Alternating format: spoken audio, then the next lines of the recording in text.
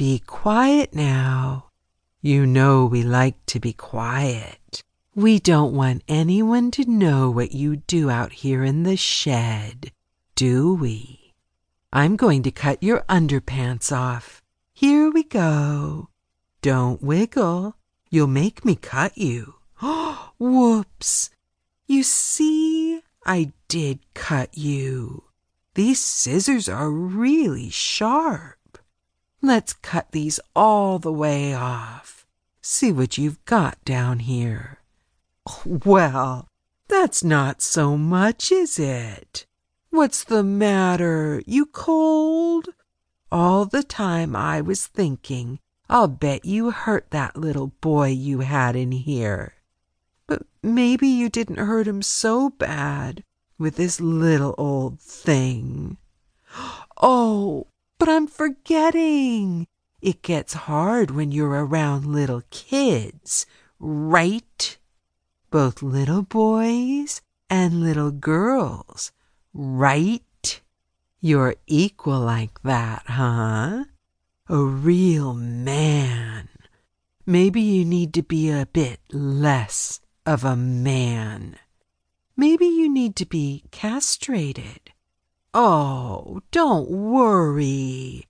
I'll give you a shot. Hold still. Here we go. Are you numbing up yet? How about now? Look, it's not going to hurt that much anyway, right? I'm not going to cut them off with the scissors. No, I'm going to use dental floss. I'll tie them real tight and they'll fall off in a couple of weeks. Hold still. Hold still. As Jerry twists and turns, the metal banding loosens. At the first sound of the nails pulling from the workbench, the watcher grabs the scissors and stabs Jerry in the stomach, then again higher in the chest, and finally in the throat. Blood is gushing from Jerry's body, but he is still. The watcher gathers up all the tools, including the black cloth from the window, the bar from the door, the crowbar, the nail gun, and the leftover metal strapping. These items go into the duffel bag bought at the Army surplus store. With a last look around, the watcher leaves the shed, shuts the door, pulls off the rubber gloves, and stows them in a pocket. Chapter 2.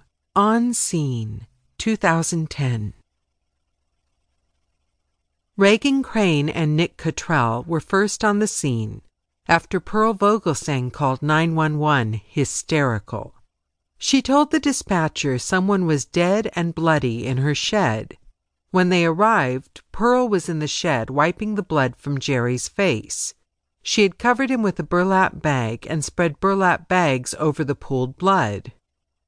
"It's Jerry. It's my boy," she said. The three people stood in the hot shed, breathing air that smelled like a wet bag of hot pennies. Nick and Reagan breathed through their mouths to keep from gagging.